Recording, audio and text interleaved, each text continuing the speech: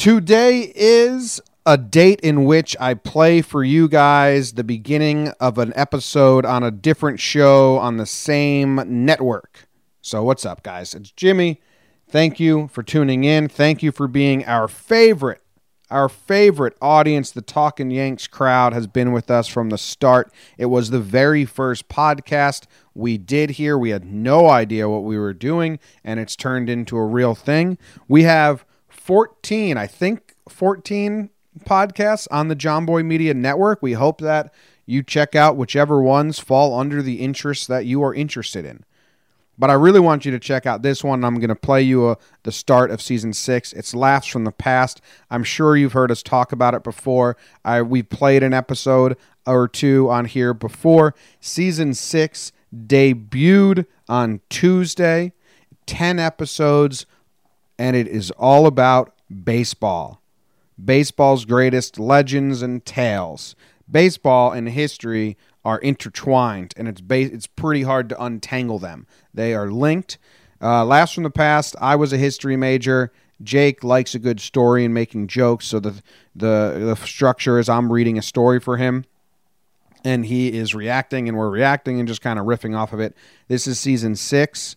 Season 1 was miscellaneous episodes. Season 2 was an in-depth look at the Civil War, which I studied my butt off on. Did so much reading, so if you're really into history, go check out Civil War. Season 3 was historical mysteries. For those that like true crime stuff, that was kind of our spin on that. Season 4 was children who made history, kind of interesting stories of young kids who were put into the middle of crazy situations. Season 5 was historical backfires. We love a good backfire. And Season 6 is now baseball. Since we have this audience, we are, doing our best to rope you guys in, make you want to check out a new show. And then hopefully stick around for Season 7, 8, and 9, and 10, or whatever, how long we keep doing it. So with that, I won't take up any more of your time. Here is Season 6, Episode 1 of Laughs from the Past, Baseball's Greatest Legends and Tales. I don't know what the actual name is. Episode 1 is all about Abner Doubleday. Did he really create/invent baseball? No. Well, then who the hell is he, and why does he get credit, and how was baseball really created? Here you go. Have you ever heard of Abner Doubleday? It's likely you've been taught Doubleday is the inventor of America's greatest pastime, baseball. It's also possible that you know Doubleday as a prominent American general and an honored war hero. Only the latter of these two tales would be true. Despite having baseball stadiums named after him, even in Cooperstown, we'll find that Doubleday had nearly zero contribution to the sport we love. So who was Abner Doubleday? Where did this myth evolve from? And who really did invent the great sport of baseball? I'm Jake Storielli, and welcome back to Laughs from the Past.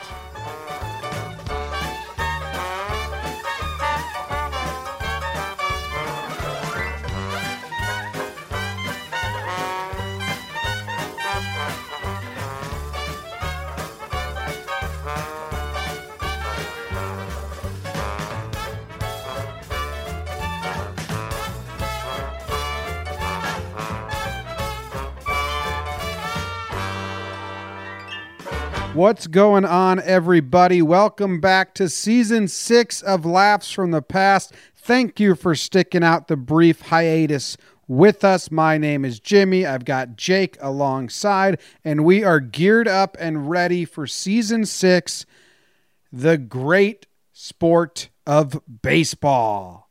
The legends, the stories, the lore, everything. Obviously, Jake and I are baseball enthusiasts. We just started a podcast called Talking Baseball.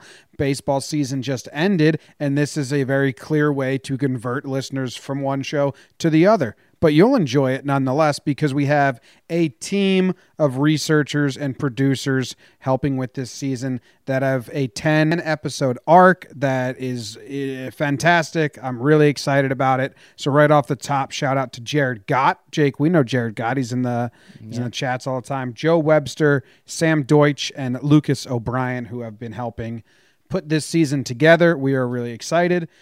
I didn't know that we were going to open up with shots fired at Abner Doubleday right away. Do you feel bad, Jake? A little bit. My first time reading the intro, I told you and Luke, I was like, damn, it's going down on Abner. So that's tough. It's pretty brutal. I mean, everyone just kind of knows him as the inventor of baseball. It seems like he wasn't, and I'm pretty interested in why we think this and why he wasn't. This is our first tale. Seems like a good place to start. One of what I thought was my coolest things that ever happened in my baseball life was I played an inning on Doubleday Field in Cooperstown, where they do some fun stuff up there. Struck out. Got to be honest with the people. How many pitches? Do you remember the at-bat well? Does it torture you? It doesn't. I think I remember the pitcher's nickname. I think the pitcher's nickname was Doc, so that's kind of pathetic that I remember that, but that's what makes it a beautiful sport. Newtown guy. We could dig him up. Okay. Maybe we'll put researcher Luke on that to dig through Newtown baseball. But I don't know. It's Abner Doubleday. It's James Naismith. I mean, these are in the sports world. Those names are lures. They're creators of sports. That's incredible. Was Abner a popular name at the time? Had to be more popular. I don't know how popular. How many people do you think named their kid Abner because they love baseball so much? They thought Abner was the name of the guy who invented baseball. They tune into season 6 of Laughs from the Past, find out their son is named after a liar and a dummy. Whoa. I don't know about the liar and dummy yet. I haven't read the episode. Abner might be a stand-up guy. Don't know all the info. He might have been wrongfully pegged as the creator of baseball, which I don't know. I could use that. Oh, if I was pegged as the creator of a sport, I would not deny it. I'd be like, hell yeah. Yeah, isn't that insane? Like I'm trying to think of, like, I don't know. We give movie directors and like song directors, music people. We give them a lot of love. Like you hear a song that like connects to you, and you're like, dude, like that. I love that guy. Like, how did they come up with that? The inventor of a sport, man. If I met the inventor of baseball, I'd be like, dude, like, thank you. I might bow. Like, baseball's the closest thing You were about to do like a Japanese bow there. Yeah, bow's the closest thing I have to a religion. Put that on a quote. Jake, just before we get into the story that our researchers spent a lot of time looking up, Abner was very popular in the 19th century as a name for males. It's a biblical name. Saul's army appears twice in the New Testament, but it was pretty much demolished by the long-running hillbilly comic strip Lil Abner. So I'm guessing Lil Abner from the comic strip was the little fucker. Lil Abner. Was Lil Abner one of the first Lils? No. I'm going to be pretty strong that he wasn't. Lil Wayne? Lil Bow Wow? Lil Abner? No. Oh, Lil Abner was, he's not little. I'm looking at the comic strips. He's a big beefy guy. Classic. I think. Anyway, let's get into this. You ready? Where do you think you're going to land? I feel like we're going to like Abner and just be like he didn't like baseball. Or he didn't invent baseball. I have no idea. Okay. If anyone this is your first time listening to Laughs from the Past, this is season 6. There's an incredible backlog of episodes. I was a history major in college. I enjoy history a lot. I have a good general knowledge, or more than your average person. Jake likes stories, and he's usually hearing these things for the first time. I know nothing. Put it on his tombstone. Abner Doubleday was born in Ballston Spa, New York, on June 26, 1819. His father was a veteran of the War of 1812 and later served as a U.S. congressman. Wow, that's cool. Doubleday attended school to study civil engineering and then worked as a surveyor for railroads before receiving an appointment to the United States Military Academy at West Point in 1838. He graduated in 1842, finishing in the middle of his class. Damn. Hell yeah. That's a tough end to like your... I mean, you can say that about... Can you start saying that about me? If I ever get a Wikipedia page, I need it to be graduated from Central Connecticut State University in the middle of his class. Yeah. Or you know what? That's throw a near the middle of his class just to cover all our bases. Okay, I like that. Yeah, because I don't know if I've ever heard that. No. because no one. Well, you always hear someone finish top or high in their class, or they finish low in their class. You never hear, he finished middle of his class. Yeah, because you don't brag about being average, but I promote bragging about being average here. Just got to get by. My mom was a huge promoter of being average. Yeah, don't stand out. Yeah. After receiving a commission as a brevet, that's a word I'm pronouncing wrong. Ooh. Brevet, second lieutenant. I like brevet. Okay, second. Or it's brevet. No idea. No idea. Never seen it. As a second lieutenant in the 3rd U.S. Artillery. Jesus Christ, Jimmy. Doubleday served in a succession of garrison duties before participating in the Mexican-American War. During the conflict, he served as an artillery officer and commanded a supply depot in Camargo, Mexico. Doubleday returned to garrison duty after the war and in 1852 married Mary Hewitt, the daughter of a Baltimore lawyer. In 1856, he was transferred to Florida for the Third Seminole War. Wow, so he's a military guy. Those guys, they have a lot of time to kill on bases in wars. They're playing games, so I'm guessing that's kind of my hunches started as a wartime game. Is command at a supply depot just code word for like he was the manager of a warehouse? Nothing on his military resume seems impressive. Seems like he basically just was like made sure that the garrison had guns in it. I mean, we're thinking he comes off as like he's a bright dude, studied civil engineering. And it looks like he was given jobs in the military that was like, we need a bright dude. We don't need like a fighter. Yeah. Can you just man the garrison, make sure that like inventory is taken care of? Count the ammo. In 1859, Doubleday was stationed at Fort Moultrie in Charleston. A staunch abolitionist and supporter of Abraham Lincoln, he soon found himself surrounded by secessionist fervor. In the face of mounting hostilities in December of 1860, Doubleday and Fort Moultrie's commander, Major Robert Anderson, moved their garrison to Fort Sumter and abandoned the city's other forts to the South Carolina militia. After nearly a 4-month standoff, militia forces fired on Fort Sumter on April 12, 1861. Doubleday, as second in command, is said to have overseen the first shots fired in defense of the fort. After a 36-hour bombardment, Doubleday surrendered Fort Sumter along with Anderson. So, I mean, they're caught up in a bad time because they're in the middle of, like, the South, but they support Lincoln, and all those militias are coming for all the forts because the Civil War is starting. Yeah, I never really thought about that with the Civil War. You're a northern dude in the South, and all that stuff's happening. You gotta go. Gotta run away, yeah. All right, so he started the first like round of fires, like fire. So that's cool. It's cooler than what we thought before. Yeah, better. His street cred went up. Doubleday's first combat experience came in August 1862 at the Second Battle of Bull Run, Manassas. We did a whole season on the Civil War. I wonder if Jake remembers anything. The Second Battle of Bull Run, Manassas, during early fighting near Bronner's Farm. Doubleday dispatched nearly 1,000 of his men to support forces under General John Gibbon. His reinforcements helped temporarily hold the Union line against a barrage by General Thomas Stonewall Jackson's Confederates.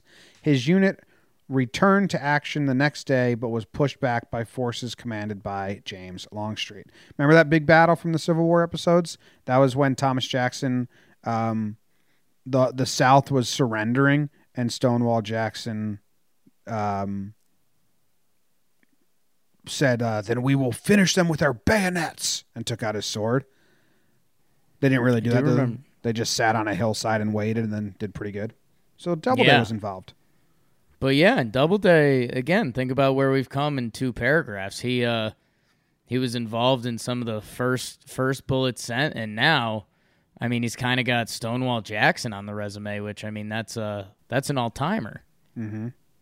Yeah, they were adversaries in one battle. That's cool. Yeah, that's nuts. Reassigned to the I Corps under General Joseph Hooker. I think we call them prostitutes because of him. Hookers. Yeah. Doubleday next participated in the Battle of South Mountain in September 1862. After General John P. Hatch was wounded in the fighting, Doubleday took command of his division and successfully withstood a Confederate assault. He remained in division command for the Battle of Antietam, in which his unit sustained heavy casualties at an area known as the Cornfield. That's tough to have a battle place known as the Cornfield. Like, we were over at Bull Run. You know, we're at Antietam. Like, where were you? We were in the Cornfield. Yeah, I see what you're saying. I don't know. I could see the Cornfield also having a spooky vibe to it. Like, oh, dude, you're in the Cornfield, bro? I don't know. Also has like You think it was actually a cornfield? Had to be, right? Yeah. I don't think you can name something not the Cornfield. Unless you're trying to trick the enemy. Yeah, I don't know. Also has like a call of in my head, and maybe this is just polluted by nowadays in video games, but I'm picturing that just being like a level. Like, all right, boys, we're playing the Cornfield today. Yeah, I think that might be diluted by video games. I don't know. It just seems very much it feels like war. There's a hint of that in there. It seemed like war was in the video game mode there was yet. Dabbled in there. All right. So anyway, after all that shit, he was promoted to Major General of the Volunteers. He would play a significant role in the Battle of Gettysburg. Heard of it? During the first day of fighting, he was forced to take command under the I Corps following the death of General John Reynolds.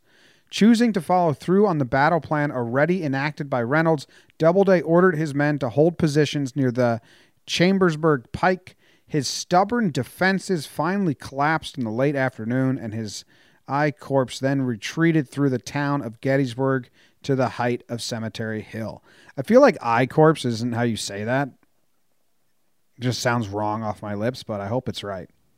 I Corps, yeah. What's the alternative? One Corpse or something? I think I Corps is okay. I think Apple just ruins things that start with I. Ooh, there's a hot take. iPad, iComputer, iBanana. This is all ruined now. Despite having to fend off superior force of Confederates for several hours, Doubleday was relieved of command by the I Corps by General George Meade. He participated in the second and third days of the battle as a division commander and was wounded in the neck by a shell fragment in the aftermath of Pickett's charge. So it sounds like what we're getting at is he's a badass in the end. Yeah, our research has slow played Doubleday. They went nerdy, and now it's like, and maybe that's part of the picture. That's what they're depicting. Is nerdy Doubleday growing some hair on his peaches. Whoa, this next paragraph says that Meade refused to make him commander, or Meade, so he fucking hightailed it to Washington, D.C. to talk to Congress and was like, that fucking Meade's a motherfucker. I should be in charge. His handling of the Gettysburg campaign is awful. Plus, you got a bunch of pro-slavery guys in your ranks. Did you even know about that? So, I don't know if I like this move or not, but he totally was ratting out the Union. Yeah, very much a petty rat move. I've got kind of a weird brain going on right now because I'm trying to like link each of his life experiences to baseball. To baseball, and like this is like reporting the pitcher for Pine Tar. It's pretty good. Oh, I was going to say something, but I forgot, Jake. Sorry. Oh, I was going to say, imagine being pro-slavery but fighting for the Union. Like, what a fucked up head you have. Yeah, and what's your end goal? Yeah, what is your end game? I mean, are those people technically like spies? Are those people just lazy? Like, I don't know. I'm kind of for slavery, but I've already got this set up. I don't know. I got a lot of friends in the Union Army, so I've worked pretty hard to climb the ranks here. If I go over there, I'm going to be pretty low on the totem pole. It's weird. But according to Yeah. our dude, they existed. They probably existed. Doubleday stayed in the Army after the Civil War and in 1866 assumed command of troops in New York City. He was then transferred to San Francisco to serve as a recruitment officer. During this time, he was involved in securing the first patent for the city's cable car system. Damn, that's cool. Doubleday late. If he invented the San Francisco cable car system, that seems like just as cool as inventing baseball in a way. Like those are just as famous in a way. Yeah, just as famous. For us, it would be definitely a tier or two down. I don't know. Like, did Doubleday just live this crazy good life, and that like some loser invented baseball, and they were like, "Hey, Doubleday did a lot of cool stuff, and he's around it. Like, let's give throw him it his way." Let's give it to Doubleday. Yeah. Doubleday later commanded an all-black unit in Texas before retiring from the Army in 1873. He died in New Jersey in 1898 at the age of 73. Not bad. Okay. Yeah. Okay. So he was a cool war guy. Cool, smart guy with a pretty good couple notches on his belt. Stonewall Jackson, high up in the military, couple battles. Okay. Okay. Not bad, yeah. So part 2. How did this American war figure get credited with the creation of baseball? That's kind of piqued everyone's interest at this point, right? Is what we need to know. This story has been spread far and wide over the last century or so, and there is both a stadium and a minor league team named for Doubleday. Former Major League Baseball Commissioner Bud Selig even called Doubleday the father of baseball as recently as the year 2000.